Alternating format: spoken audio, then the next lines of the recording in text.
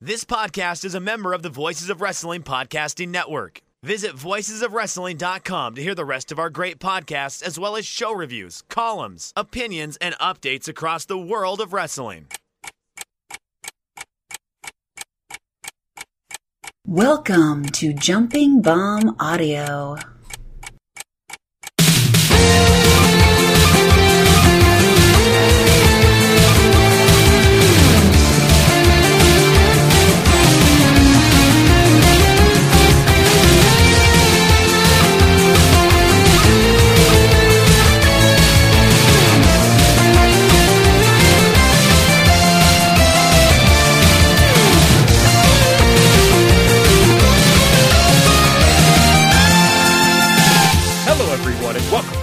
Jumping Bomb Audio, a podcast all about Joshi Pro Wrestling.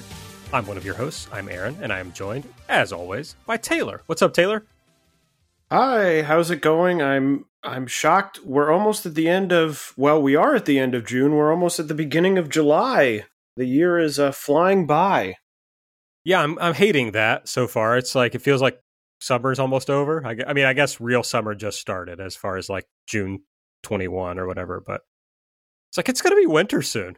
Or am I just a pessimist? Ooh, God, don't say that. No. We have to look more positively than it's going to be winter soon. It's hopefully not going to be winter till at least November, which means we've got, what, 5 months? 4 months? Yeah, that's fair. That's fair. Until that. No, I can't look that negatively, although, you know.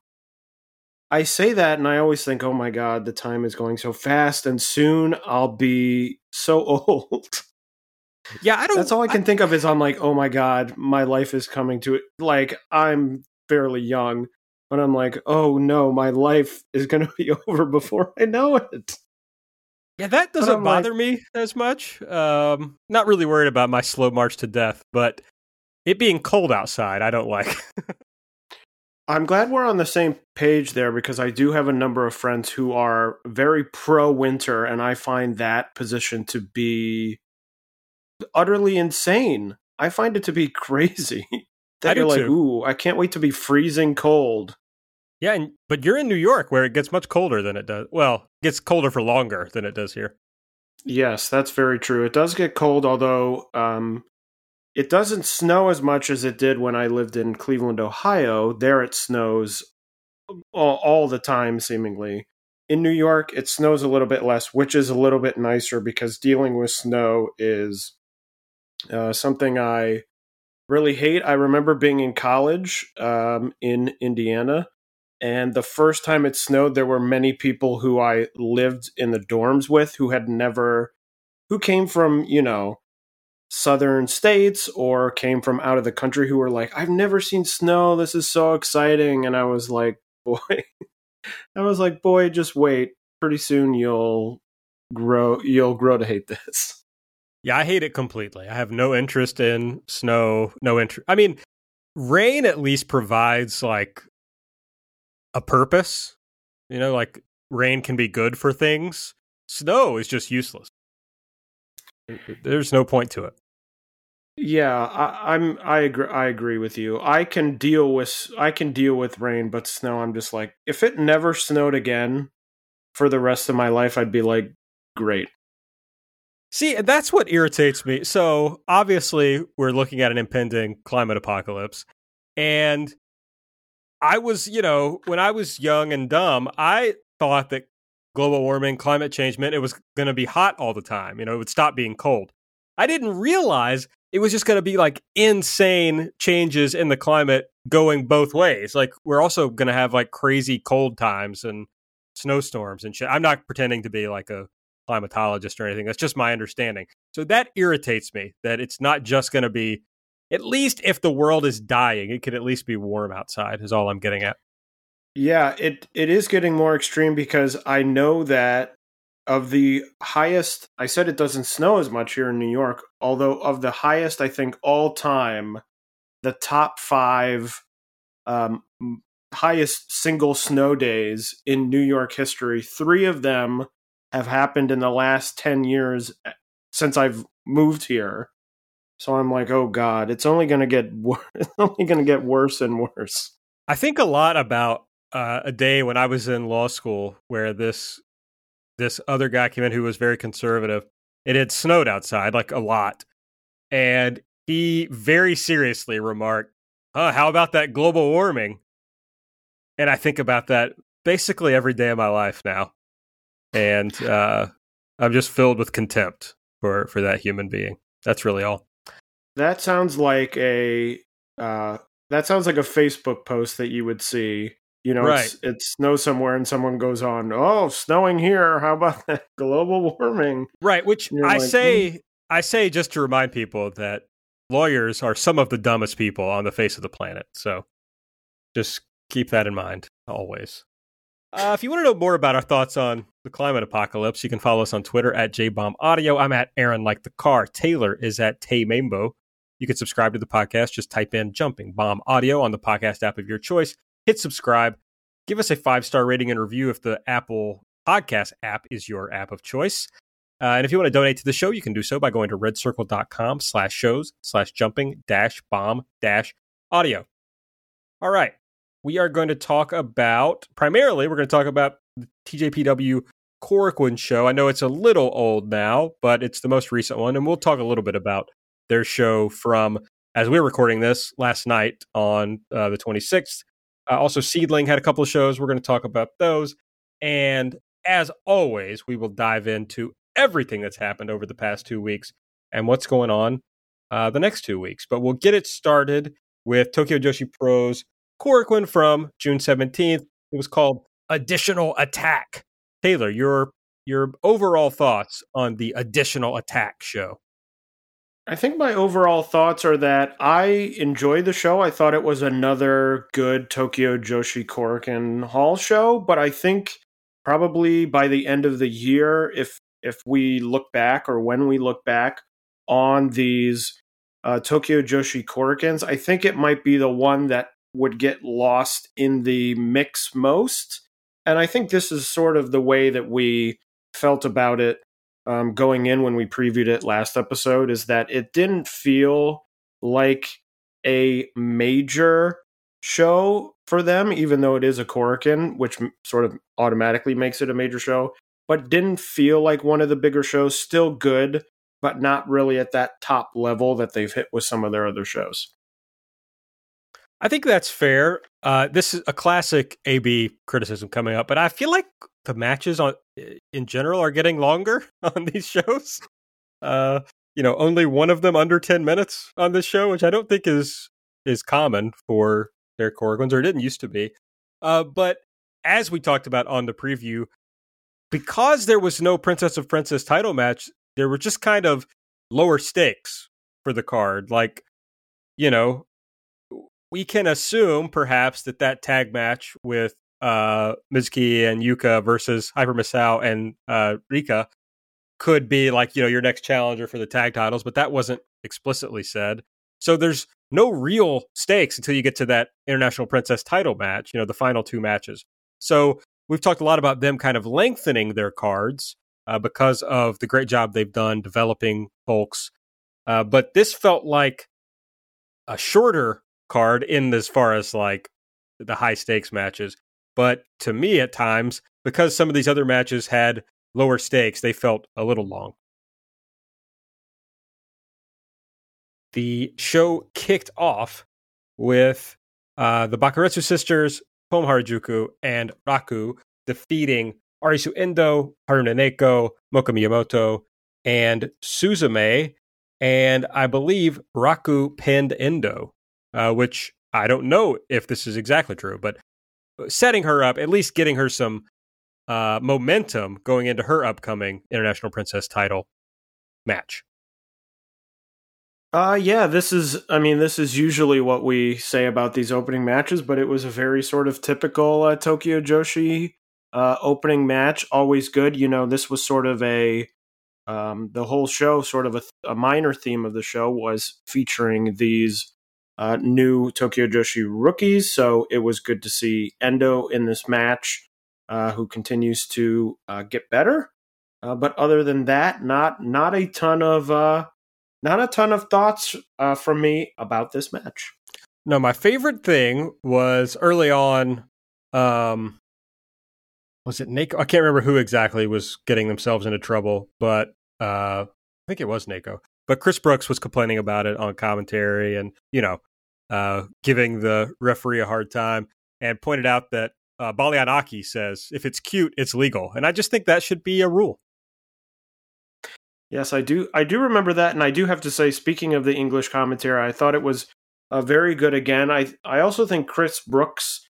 I know that we talked about the English commentary on the Cyberfight Festival last time out, and I do think Chris Brooks really brings a good aspect to the English commentary. I think he has a really great knowledge of the whole promotion. So I think he makes it a lot easier for all of them to sort of, get into it, not have to worry about, okay, I have to know everything because, between the three of them, I think they do a great job of sort of covering everything they need to cover. So I thought it was a very good outing for the English commentary. And I hope that, these good showings will get them some more time in the English commentary booth.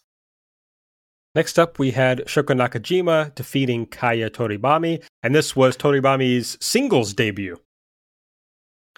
Yeah, and another good outing by Toribami, an outcome that was not in question, really, but I think was once again very impressive and sort of in a way, impressive in a different way than I think, Yuki Arai has been or Arisa Endo has been, with a more sort of high-flying, fast-paced offense, which I think is really cool. It really makes her stand out in terms of not only the rookies, but within the promotion as a whole. So I am really, she is definitely, it's very tough because I think all three of these rookies are good, and you could make, different arguments at different points for who is really the one to watch of these three. But I am definitely keeping my eye on Toribami. Oh, yeah, I was super impressed. I mean, you never know until a singles match, you get a much better sense of the full package of what someone has at that moment in time in a singles match. And, my biggest thing watching Toribami in this match was she didn't seem out of place at all, even in there with Nakajima, who is very experienced, quite good. So I was impressed, and you're exactly right. When we went into 2 matches later with the Yuki Arai match, I was like, man, what a batch of rookies they have right now. So definitely impressed with Toribami. Then we had Nao Kakuta and Yuki Kamifuku defeating Mahiro Kiru and Miyu Watanabe. Kamiyu got the pinfall on Mahiro Kiru. Yeah, my biggest question of this is, Aaron, I don't know if you have an opinion on this, but really, where is, sort of what is the plan for Mahiro Kiryu? Because to me, sort of, I have placed her at the, sort of a level up from what we would consider sort of the opening wrestlers, Pam Harajuku and Haruna Neko, sort of at a higher level than them, but she doesn't seem to really, get all that much focus, pinned in this match. And I'm just curious as they sort of start pushing these different people, I don't know, maybe they just don't see a higher level for her, or maybe they just don't see it for her currently. But I find that very interesting because I think that she would be someone who could probably do well with a little bit of a push. So that was really the thing that stuck out to me in this match. Yeah, I think that's interesting. I mean, she's 27. You look through her cage match, and she hasn't gotten a lot of wins at all, really. Certainly not singles wins or anything like that. So she does feel like she's above, the kind of the opening match wrestlers, and I certainly think she's better than a lot of those opening wrestlers. But how would you compare, for example, to Mirai Mayumi? Well, I think she's definitely sort of below Mayumi's level, but I consider Mayumi sort of at the top of the, I guess what you would call the mid, sort of the level with people like Yuki Kamifuku or Suzume or, Hikari Noa, sort of at that second tier, not at the top tier, but I would consider her sort of at the top of that just because I think she has so much potential. I think Kiryu is definitely probably, in my mind, on the lower end of that middle grouping of people, but it's just very interesting just because, as you said, she doesn't win that often. She seems to lose quite a lot, and I would just think that maybe, she seems like someone who could challenge for the, princess title and probably have a good match. So it's just interesting to me. I'm not saying, I'm not sort of dinging them for not doing it, but just interesting, especially as we see so many people, you just talked about Raku, who we'll talk more about, down the line. And we saw Marika Kobashi get a title opportunity on this show. So just a lot of people sort of being moved. And it seems like at this point, she is not moving. The one thing I will say is, and this does Mahio Kiru no good, but it's nice for Tokyo Joshi Pro as a promotion to be in a spot where it's like, oh, wait, you have somebody who's good, who's not getting a push. Like there was certainly a long time where everybody who was good was getting a push. You know what I mean? So they have an abundance of talent right now. Yeah, it's a better problem to say we have too many people who are good than the problem of we don't have I would much rather watch a promotion that has too much talent than a promotion that doesn't have any talent, because then you're already behind the 8 ball and having good matches, and then you may watch a show and just go, oh, this is not worth watching. Indeed, and we were just speaking about Mirai Mayumi, and she was in the next match defeating Yuki Arai with a submission. It's that, I don't know, double wrist lock she uses. Not sure what she calls it though. I'm sorry. I think Chris really Brooks even said the name of it, and I forgot it. Well, yeah, I mean, I'll never blame you because the names of moves, people say them even, and they like go in my brain, and then for some reason they don't stay there. But I thought this match was very good. Yuki Arai, when she debuted at that the previous Korakuen, I sort of watched the match and I was sort of intrigued by this feud she had going on with Maki Ito. But I didn't leave that match going, whoa, she's got a great in-ring style, or, she works really well in ring. I was more sort of intrigued by the sort of peripheral aspects to her, the fact that she's in SKE 48, she was feuding with Maki Ito. But I thought at both Cyberfight Festival and in this match, she looked really great. This is what you sort of want from a rookie, is that, you debut, and then as you have more matches, you get better. And that's what I think she's already doing, which is great. And I think that this match was very good. Mayumi, of course, is great. She looked great as well. Really made Yuki Arai look great. So overall, a match that I really enjoyed and really sort of met my expectations. I said, ooh, this could be pretty fun. And at the end of the day, I thought it was pretty fun. I've done some research. The move is called the Mira Mare. So there you go. Yeah. So I think maybe I had a similar reaction to you in that I had been impressed with Arai in the past of like, okay, she might have something. But I thought she was really good here. The big boots were great. She has great facial expressions, obviously great charisma, shows great fight, even this early on in her career. It's like, okay, she might really have something. It's certainly worth keeping an eye on her. And, we haven't, until Arisu Endo, it was not that common for the Tokyo Joshi Pro rookies to be on this level.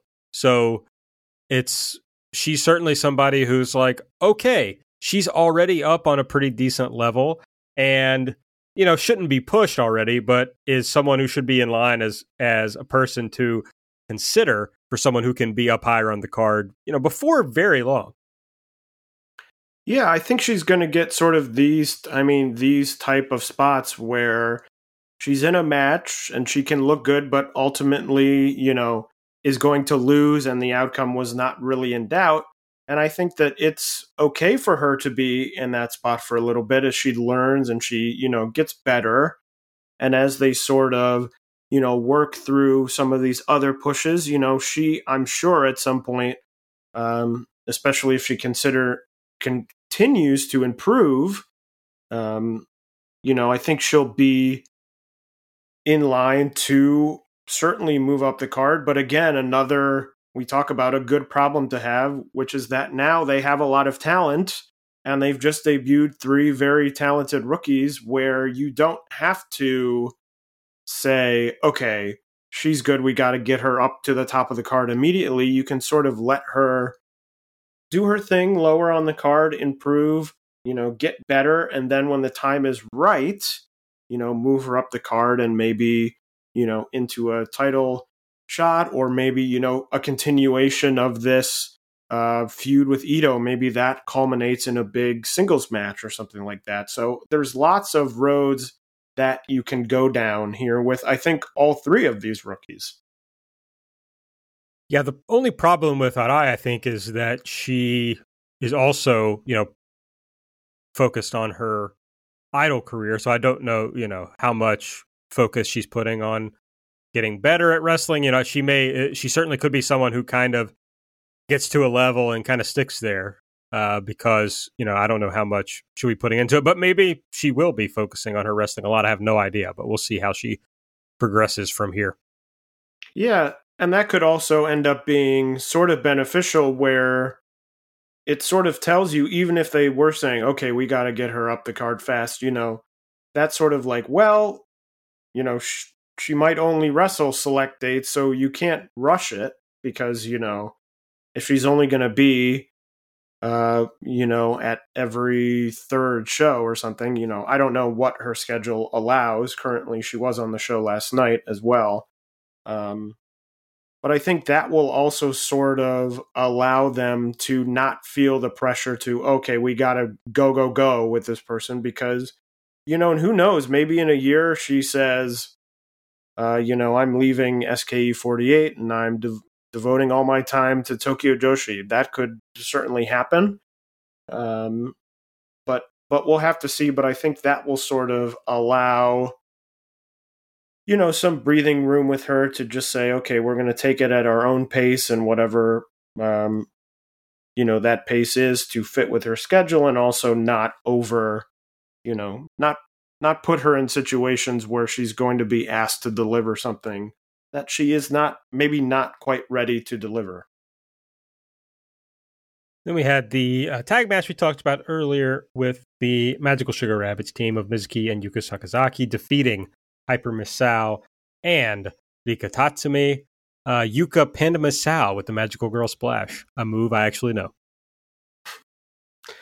Yeah, I thought this match was fine. Sometimes I think with, especially the Magical Sugar Rabbits, who are my favorite tag team in Tokyo Joshi, sometimes you look at it and you go, whoa, this match is going to be, really good, but it's 3rd from the top. And so, doesn't quite deliver in the way that you think, oh, this could be really, really good. But still, a very enjoyable match, of course, with Misao in there. You're always going to get a little bit of comedy. So overall, pretty neutral, but I thought it was a good match.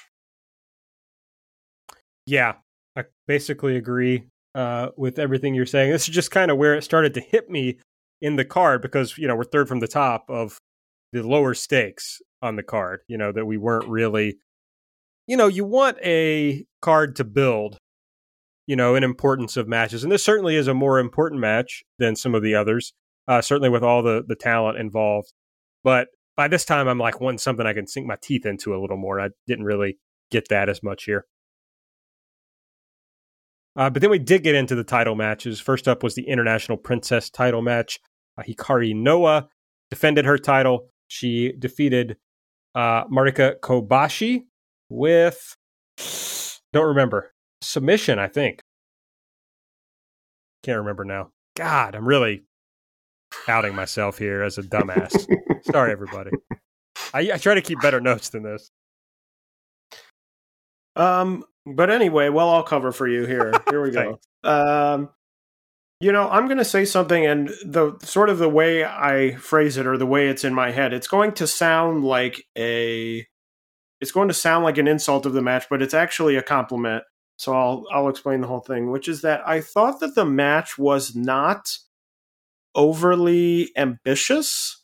It felt very much like a match where they sort of figured out, okay, here are the things that we can do, and let's go out there and instead of, trying things or going real wild, we're just going to go out there and we're going to do the things that we can do, and we're going to do them well. And it was a thing that I ended up really enjoying this match because it felt like just, two younger, less experienced wrestlers on the card, sort of going out there and delivering sort of a great version of what they're currently capable of. But it was one of those matches that I really liked it. But if, and Aaron, I don't know your thoughts because we didn't talk about this before the show. But Aaron, if you were like, it was fine, 3 stars, I would totally be like, oh yeah, that makes sense to me. But just to me, something about it, I just thought it worked really well. I thought Marika Kobashi looked really good in the match, as did Hikari Noa. So it really just connected with me. Yeah, I'm definitely on the lower side of the match. I thought there was a lot of like spot to spot issues that seemed to lack smoothness. A lot of stuff that seemed like, okay, we did that spot, now we're going to do this spot. It seemed very like calculated, as opposed to what you really want in a match where everything seems like it's not calculated. That's the opposite of calculated. So I had a problem with that, and I was just, as I was thinking about it, and this is my own thing of like the Kamiyu reign, I thought was cut short for my, for the way I would have done it, and I thought this was below any of the Kamiyu matches, really. So, I wasn't excited about it. Fair enough. Yeah, and next up, Hikari Noa will have Raku. I guess I would just like to see what's, they're talking on commentary about how both these people really like death matches, and it's like, well, let's just do a death match. That sounds more fun to me. After we saw Hikari Noa and Rina Yamashita. So I just think they should run this match back, but have it be a death match. Aaron's a big deathmatch guy. I've become a deathmatch guy. I don't know what's happened to me, but I am. And then we had the Princess Tag Team titles with the Niobe Shikigun team of Mei San Michelle and Saki Sama retaining their titles and defeating Maki Ito and Miyu Yamashita. Saki submitted Miyu. Yes, although Cage Match referred to it as referee's decision, and I don't remember if Miyu tapped or if it was like did she pass out? I thought she tapped. That was my recollection, but that was also mine as well, but I guess not. Anyway, I thought that the sort of front half of this match was sort of a little bit slow for me. Like, I was watching and I was like, this is fine. Like, this is fine. It's not a bad match, but I'm sort of not all that. It's not drawing me in all that much. I felt just sort of fine about it. And then I thought near the end, and especially the finishing sequence, they really kicked it into gear, and I ended up really digging the match. I mean, I loved the finish. I thought the finish was awesome, regardless if it was a tap or if the, referee decided it. I thought it looked really cool in a way that Tokyo Joshi is not really a promotion where you see a lot of people where it's like, oh, in the main event, so-and-so got, or in any matches, oh, so-and-so got choked out and, passed out in this submission move. It's not really that sort of promotion. That's not the style. And that's not a, ding against them. But I just thought that I was like, whoa, that was really cool to see.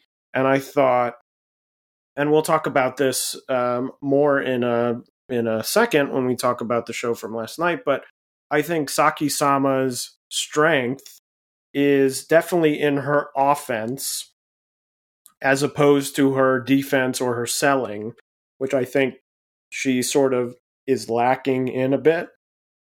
But I think her offense looks really good, and especially against someone like Miyu, the two of them can really go all out and really mesh styles very well. So I thought by the end, I sort of came around on it and ended up really liking it. So it was sort of a match of two halves for me. Well, I think we need to talk about Saki-sama's semi-viral moment this week. I don't know did you catch that, Taylor? I don't know that I did.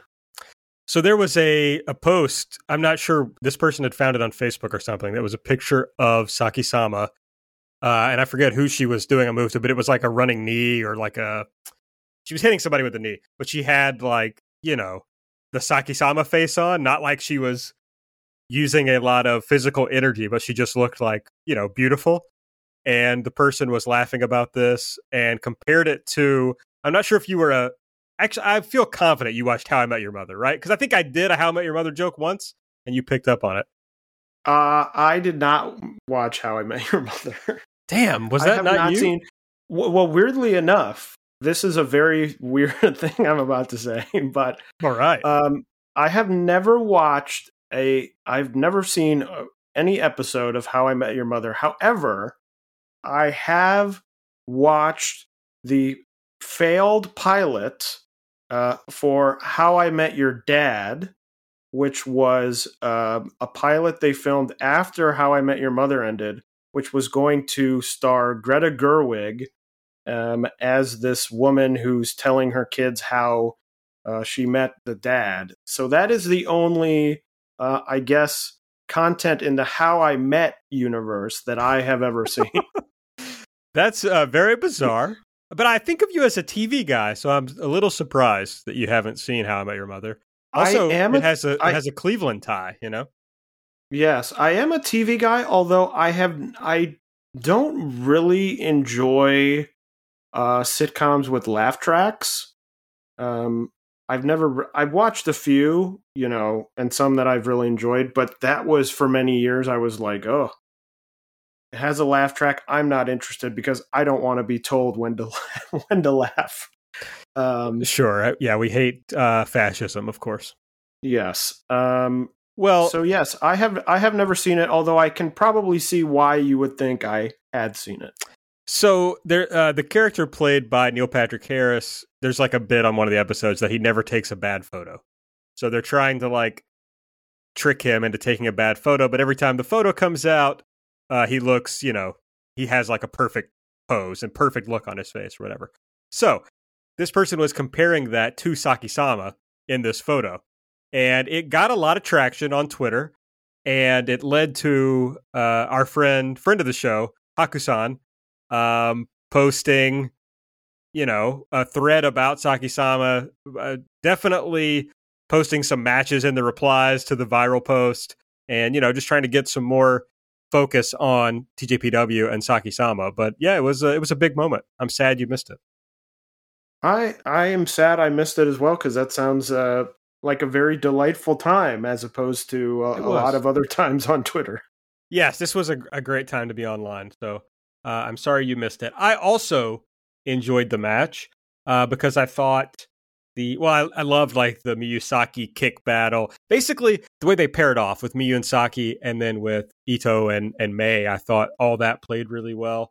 Honestly, I was surprised of your view of the halves of the match, because I kind of thought the match lost the momentum down the stretch. But overall, I thought it was quite good.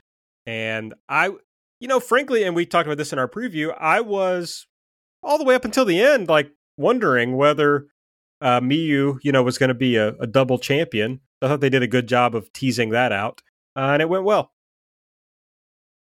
And of course, this built to the match that would be last night on the 26th for the Princess to Princess title between Saki-sama and Miyu Yamashita, which we'll talk about in just a little bit. But now we'll get into SEAdLINNG. Had a couple of shows since we last recorded on the 16th and the 17th.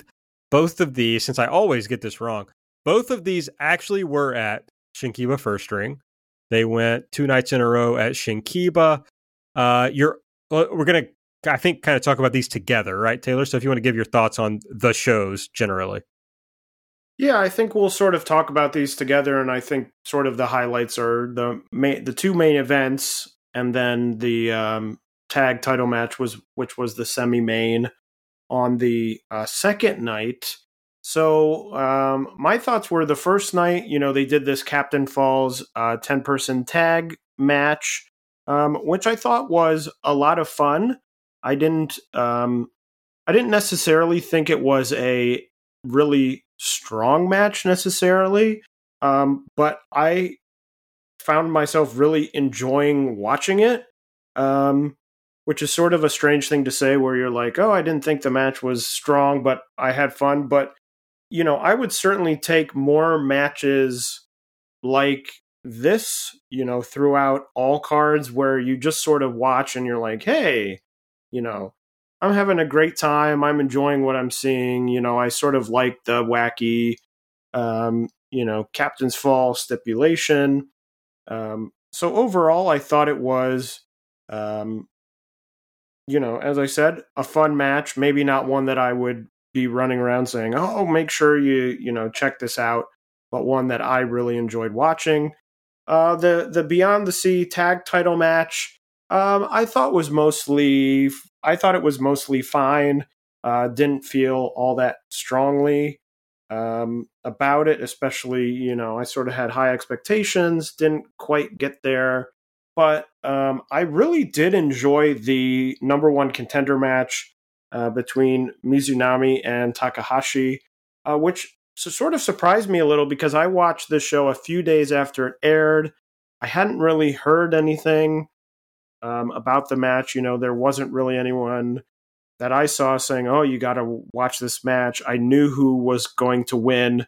It was pretty obvious going in, and then I had been spoiled. But I found myself really, that I ended up really enjoying this match. I thought it was really good. I thought it was hard-hitting and pretty exciting. So it really took me by surprise. I really, really enjoy this match. I would recommend it to seek out and watch. But Aaron, what did you think of these 2 shows? Well, before I get into that, Nanai Takahashi always makes me think of shaving because she had to shave her head after a match. And I just wanted to let everyone know that support for Jumping Bomb Audio is brought to you by Manscaped, who is the best in men's below-the-waist grooming. A little bit of a different shaving than Nanai was doing. But Manscaped offers precision-engineered tools for your family jewels, and they obsess over technology developments to provide you the best tools for your grooming experience. Over 2 million men worldwide use Manscaped, and we have an exclusive offer just for our listeners, 20% off plus free shipping with the code at manscaped.com. That's JUMP. I know they sent both of us the Perfect Package 3.0 kit. So you get the Lawnmower 3.0. If you're looking for like a little gift for yourself or others, the Perfect Package kit is a good one to go with. We had the Lawnmower 3.0. It's got the LED light on it so you can see. It's got the cutting edge ceramic blade to reduce accidents. And you also get other things that could be helpful to you. The Crop Preserver, which is a deodorant and moisturizer, helps with chafing and, keeps you smelling good in that part of the world. They also have the Crop Reviver that kind of, you had a long day and you still need your junk to smell good. You can use the Crop Preserver or the Crop Reviver. Don't get them mixed up like me. And they also have boxer briefs, t-shirts, that are great that you can use. I'm wearing my Manscaped t-shirt right now. I think I was also last time we did this ad free. Maybe I just like to wear this t-shirt on Saturdays. But hey, trim that junk of yours. Get 20% off and free shipping with the code JUMP. That's JUMP at manscaped.com. Your balls will thank you. So, Aaron, I have to say that segue was very smooth. Just like your balls, is that what you're going to say? Just like the listeners could be very smooth if they go to manscaped.com and use our code. That's great. I like that. And now play that sound. No, I will not do it again. I will. I refuse. Okay, so what did I think about the show? So it's interesting what you say about this Captain's Fall 10-person tag match, because I just really adored the way it was all set up. I mean, it was like a War Games match in the way it played out, because it's like one team always has, well, not always has an advantage, but after the first two, one team has an advantage, right? So it did have that War Games feel. It was funny because, you get that little advantage and then they would like double team for a second and then tag out. But, you're always getting somebody fresh in. So I thought that was fun. And there were lots of good little parts. I mean, I hear what you're saying. As everyone knows, a 35-minute match is really not for me. But there was a lot to enjoy, and I enjoyed the setup. So that was nice. I'm interested in your thoughts, Taylor, about Hota pinning Asuka. Where do you think that takes us? Well, I think it's just, I think partially here that it was a setup for the following night where they had a tag title match. But I think it just sort of continues this story of these sort of two sides going to battle, and, it's a back and forth. And, the following night, Asuka emerged victorious, pinning Hoda. So it was sort of payback for that. But I saw it mostly as sort of a setup of, they could win, especially considering earlier on in the show that Yamashita, who was the other half of the team challenging for those titles, had gone to a time limit draw. So I think it was a good way to, get at least one of the competitors, a win before the big match. And then in the number one contendership match, I also liked it a lot and hadn't heard, even from you, I hadn't heard anything about it going into watching it. And I don't know. Honestly, I've never considered myself a big Mizunami fan. And when it was like the whole big thing with her going through the AEW women's tournament, I was kind of like meh about it. And then she had a couple of excellent matches in that tournament. She had a couple of excellent matches over in AEW. And then since she's been back in Japan, it's like I feel like I've turned around on her. And I can't imagine that she's changed her style much. This has to be me and not her, right? It could be, although I do sort of see where you're coming from, because I see Mizunami as, and this could partially be because of, she's been freelance and just sort of the way she's booked in Japan, but I always sort of see her as a nice title challenger, but not someone who, could win a title, but is probably, if they do win a title, is not going to hold it for very long, but sort of a strong upper mid-carder who you can have sort of hang out in the mid-card or upper mid-card, and then you can quickly heat them up. They get a title match and they don't win, and then they go down again, but is sort of like a bigger deal title challenger than, someone maybe who's been floating around the mid-card and, has equal wins and losses and things like that. So I do sort of see sort of your perspective and where you're coming from. But like I said, I thought that this match was very good. So certainly I don't say that to, talk down her in-ring skill. I do think she's very skilled in ring. It just is that, I don't know that she really gets these sort of direct one-on-one opportunities, and we'll have to see, because she did win the match, so she'll be taking on Asuka for the Beyond the Sea title. where she could also have a good match. So I think it's just largely a, part of sort of booking and where she's been positioned, having been freelance for so long and not officially part of the SEAdLINNG roster, that I think maybe gives off that perspective of someone who, isn't a huge deal. Yeah, that makes sense.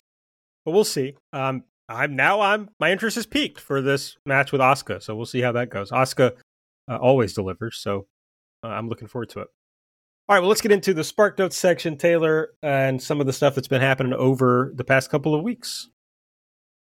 Yeah, so I briefly mentioned this last episode because it had aired between the time that we recorded and the time the episode was released, but I did want to give a shout out to the Gaia-ism show that aired on the 13th. I watched it. I thought it was an excellent, super fun show, and with a really incredible main event.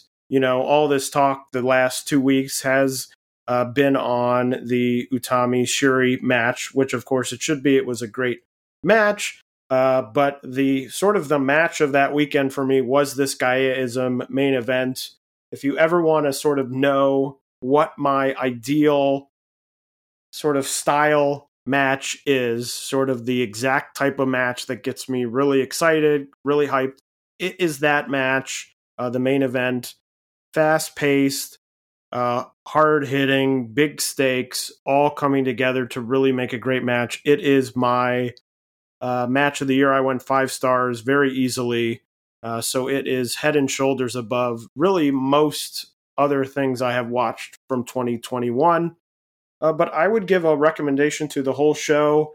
I think the show really had an aspect of coolness to it that sometimes when you go back and you watch shows from the 90s, and I'm, even more than, not just talking about Joshi shows, but a lot of those, UWF shows, or even like Pride, which isn't, wrestling, but, they have this sort of feeling of, oh, this is very cool. This is a big deal. The Gaia show had, music and video packages, and they had entrance videos and lighting, and it just all felt very cool, and it felt like a big deal. I mean, almost every match felt like a really big deal.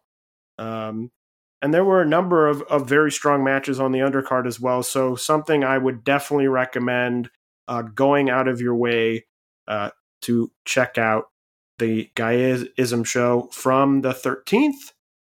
Stardom had a few more shows. The big events from those: the Cosmic Angels defeated Oedo Tai for their 6th defense of the artist titles. Kaguma and Mayu Iwatani challenged Julia and Shuri for the tag titles. And the saga with Starlight Kid, who supposedly is still, at this time, going by Starlight Kid, continues with Oedo Tai. She was given a black mask by Natsuko Tora, so we will have to wait and see what happens there. Well, that just reminded me that we had a listener give us a few ideas for what Starlight Kid's new name should be. And I'm interested to see if that is coming down the line or if they're just going to sort of keep it as Starlight Kid, but, maybe they do just keep it as Starlight Kid. Listener Owl Cryptid at Terminal Sigma on Twitter suggests Black Hole Kid, Dark Matter Kid, or my personal favorite, Event Horizon Kid. Have you ever seen Event Horizon, Taylor, the movie? I have never seen Event Horizon. No, I have not. I'm just going to keep mentioning things that I think you may have seen, and you will tell me you haven't seen them. I think that'll be good audio. Yeah, although this is a rare thing, because usually with us, it's that I have seen or heard something that you have not seen or heard. True. Especially with you were listening. Now, did you take a pause on the Rolling Stone top 500 albums? I did. I made it to 250, and I decided to take a break for a little while. And then I turned on 251, And I was like, I just can't do this right now. I need a longer break than this. So I've stepped away from the list for now. Now, what was 251? Do you It remember? was not that the album was bad. It was Elton John's Honky Chateau. Okay. So a good album. So it was just like, I think I burned myself out by just like constantly listening to new albums that I hadn't heard before. By new, I mean new to me. So although I say that, but then what I've done is I've started listening to a top hip hop albums of all time list.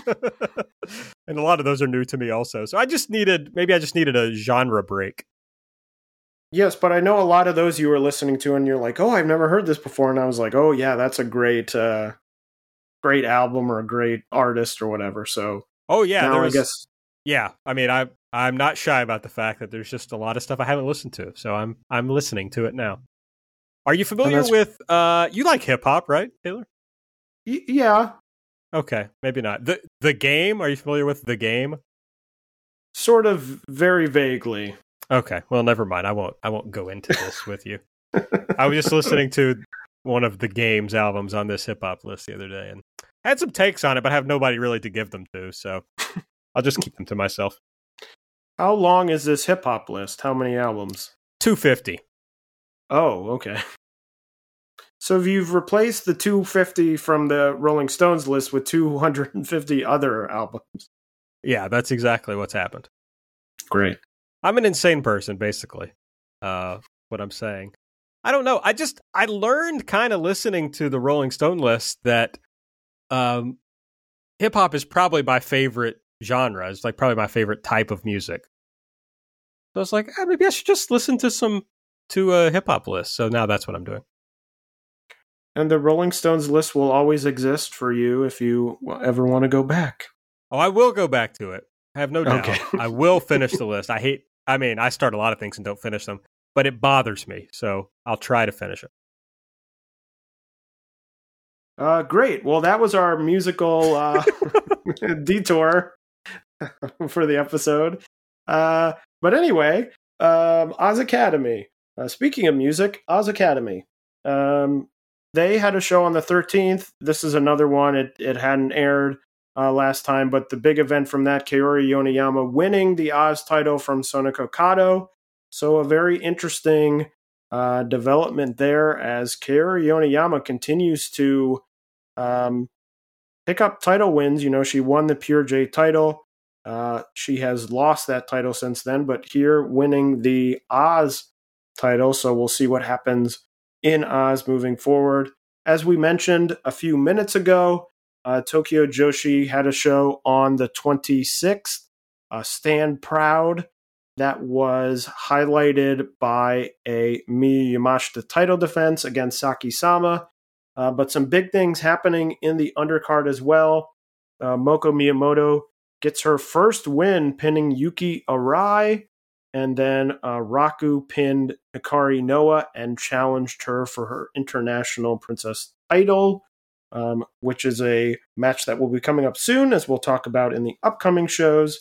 And then in the main event, Miyu Yamashita defeating Saki-sama to retain her Princess of Princess title. Aaron, what did you think of this main event? I thought it was good. I thought Saki-sama showed off a little more of like a brutal side of her offense. Some of those slaps I thought were hitting pretty hard. There wasn't like a moment where I really thought Saki-sama was going to win and beat Yamashita. That would be pretty wild. But overall, I really enjoyed it. So it's funny, I'm going to sound like a broken record, but I felt very similar to the way that I felt about the tag title match, and that I thought that this started a little bit slowly. I was sort of thinking it was fine, and then really near the end, kicked into gear, especially the last few moments with Saki-sama delivering those sort of palm strike slaps, going into the choke, Miyu Yamashita trying to powerbomb out and it not working, and then them doing the double kick. So I thought that the end of the match was really strong. I also really liked, or maybe really liked is the wrong word, but I really appreciated that Saki-sama obviously is sort of the heel of Tokyo Joshi. I would say by far, I mean sort of May Saint-Michel, who's in the same group with her, but she's sort of the legendary heel of Tokyo Joshi. And yet in this title match, there was no interference. There was a moment when May was talking to Saki-sama, but no interference in this match, which I really appreciated. And I would like some other companies in the world to watch this match with, sort of a valiant babyface against a big-time heel.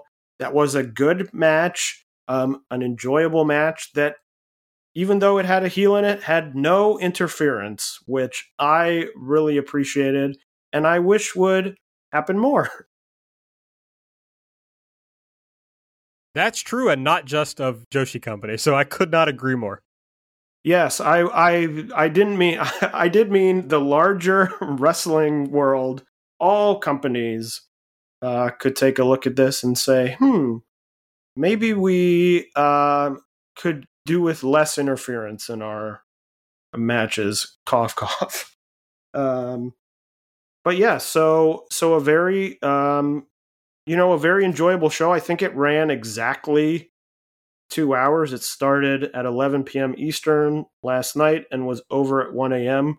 So a very quick show, nothing really overstaying its welcome. Got to see Yuki Arai again, which was fun, and glad that her schedule allowed that. Sendai Girls is having their big show in Niigata. That is happening tomorrow as we record.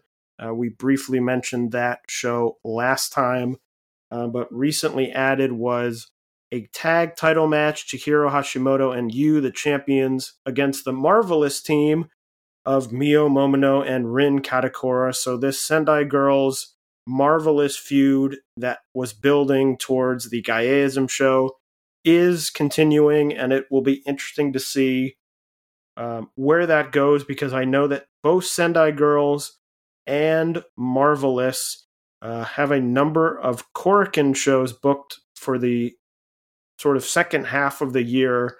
So it will be interesting to see there if they, both use each other's wrestlers to sort of build up these cards, and what will happen with those. Ice Ribbon had a number of shows. Sakushi retained her IWGQ title over Matsuyu Uno. Not a big surprise there, as Uno is retiring. The Ice Ribbon had their annual Tax Pro Wrestling show where they educate their fans about how to do their taxes. They are celebrating their 15th anniversary this year, so had a 15th anniversary celebration show. And then another show happening in between when we record and when this will be released. Their Korakuen show, which will feature the Uno Matsuyu retirement match, Suzu Suzuki in her final deathmatch trial series match, and then a main event of Risa Sera against Rina Yamashita in a light tube deathmatch. So Aaron, someone who's becoming a big deathmatch guy, this looks like a show for you. You're damn right. It looks like a show for me. And unlike, I don't want to complain too much about the one that was on TJPW, but we're going to get blood on these matches, baby. And that's what I'm here for. Aaron loves blood. You heard it here I do. first. If you're going to do a death match, I want danger. I want blood, baby. Whoa. I'm just saying, what I like in wrestling, you talked earlier about like your favorite style of match. I also like fast-paced, hard-hitting matches. But my favorite like moment in a wrestling match is when it feels so dangerous that it takes you out of the match. That you're like, holy fuck, it's like, that person's hurt. Not in like, that sounds bad. I don't mean it in like oh my God, they're like injured, like, oh God, I think they broke their leg. I just mean, like, this is also problematic, but one of my favorite wrestlers ever is Low Ki, right? And Low Ki kicks somebody and you're like, oh, did he like really kick that person? I think I'm walking myself into a bigger hole here. I like death matches. I'm going to stick with that. I'm just going to shut up now. Yeah, I was just going to sit around and let you continue digging down further. You were not getting any help from me there. Yeah. But anyway, Aaron, no, I won't say that.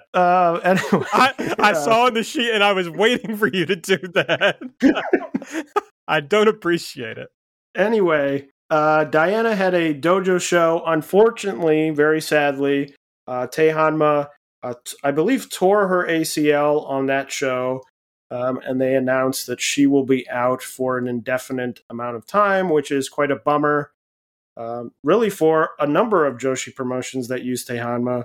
Very talented. She was, I believe, scheduled to get a Diana title match at their upcoming show, which is not happening anymore. So, of course, we wish her a speedy recovery because she is pretty great wherever she goes in the Joshi scene. And I know that a lot of people are hoping she will be back as soon as she can. Another person is out, is in Marvelous. Maria is out. They described it as a growing back pain. Not sure if it's just precautionary or if it's going to be something major. But in good news, we can give some good news that Takumi Iroha, it has been announced she will be returning to the ring at Marvelous's 5th anniversary show, which is at Korakuen Hall in mid-July, July 19th, I believe. So I know a lot of people are going to be excited to have her back in action, one of the best in all of Joshi. I'm definitely looking forward to that and looking forward to a big Marvelous Korakuen Hall show, which should be very good. Wave had 2 more Catch the Wave shows sort of right in the middle of the tournament. Choco Pro announced their Oak Tag League, one-of-a-kind tag league, featuring 8 teams in 2 blocks. One-of-a-kind tag league. Sorry. Featuring 2 blocks of 4 teams each. The A block, the Best Bros, Tropica Wild, the Dragon Ninja team of Sayuri and Shonshiryu, and Ryo Mizunami and Waka Tsukiyama from Actress Girls. The B block, featuring the Egg Tarts, Minoru Fujita and Sayaka, Black Komanichi, and Melt Brain Dancing, which is the team of Psycho and Shango. So that will be going on for the next few weeks in Choco Pro. And in Pure J news, Akari retained the Princess of Pro Wrestling title over Haruka Umasaki. So that is everything that has happened in the last 2 weeks of Joshi Wrestling. I had to take a quick break to tweet Melt Brain Dancing, but I'm back now. Okay, and I guess that'll just lead us into what's coming up over the next couple of weeks. We can start with Stardom. We can't do like a full preview of the July 4th Yokohama Dream Cinderella show, but there's a couple of matches, and we can kind of talk about our thoughts on those. We got Utami Hayashishita versus Natsuko Tora for the red belt. Any chance of Natsuko Tora coming out as a champion? Aaron, as we always say on this show, there's always a chance. Do we say that? I think we do say that. And if we don't say it, I'm saying we do say it. Okay. But, things can go, south. I don't know. Utami could, break her leg in the middle of the match, and maybe they call an audible and she would, Tora wins the match. I guess that could happen. But I would say the chances are probably very slim that Natsuko Tora emerges the World of Stardom champion after this match. Yeah, that seems fair to me. Just like a crappy match to have as like one of your top title matches on a big show, in my opinion. The white belt, Tam Nakano versus Sayaka Mitani. Okay, 2 questions here. 1, Saya is having to miss some shows due to injury, so I kind of, I just don't know what shape she's going to be in, whether she'll be able to be on this show. 2, they've been playing this up a lot, that the last, I think, not the last 3, I don't think that's true, but several recent Cinderella tournament winners have gone on to Actually, maybe it is the last three. Gone on to win. It is the last three because I think it's 18, 19, and 20 all won. That's right. So, those last three have all won. So, do we think Saya Kamitani will turn that into 4 and beat Tom Nakano for the white belt? Well, Aaron, we have talked about this, but it feels to me, and I don't know, maybe other people feel differently, but it certainly feels to me like since the big hair match a few months ago, that Tom Nakano has largely, I don't want to say disappeared isn't the right word, but has largely been de-emphasized, it seems, in this company. It seems to me, it's not hugely surprising for the loser of a hair match to get some sort of push, but it certainly seems like Julia gained a ton of momentum coming out of that hair match, and Tom Nakano really didn't receive that much momentum. So it's a bit interesting to me because, I do wonder whether, part of me thinks the fact that they went and tweeted out, hey, the last 3 winners of the Cinderella tournament have won their title matches, seems like a fake out, and that she's, that Saya is not going to win. But I guess I can't put it past them just because it feels like Tom has been so sort of not all that important in these last few months to a lot of what is going on in this company. Yeah, for me, just put Tom out of her misery. She's on the back burner. They obviously are very invested in Saya Kamitani, think very highly of her. Just go with it, is my opinion. Just go. Stop. We don't have to pretend that Tom Nakano is important in this company. I think she should be, of course. But we can stop pretending that and just move on. That's my suggestion. Mina Shirakawa versus Sayaka Unagi in the Future of Stardom tournament finals. Two women in their 30s, I think, in the Future of Stardom tournament finals. Yeah, this is sort of interesting. They're in the same unit, obviously in Cosmic Angels. But I think weirdly that, and this is going to sound a bit weird, that I think Mina may win this match because they may see more in, it seems like to me that they see more in Unagi than they see in Shirakawa. So you would give Shirakawa the Future of Stardom title because you maybe want Unagi already in a higher position on the card than what this title would give her. I mean, she went to the Final Four of the Cinderella tournament, and it just has seen, she won the Rumble, the All-Star Rumble at their big show. So just to me, it seems weird to say, oh, she should lose this match because she's, bigger than this title. But that's sort of the feeling I have, although I could see this going either way, frankly. But those are all the matches that we have announced, so we don't know what else will be on that show. Yeah, it's possible, just because they just talked about this match, that the tag title match between Stars and Julia and Shuri will be on this card. And I would think, Aaron, I don't know if you agree, it feels to me a bit like this card.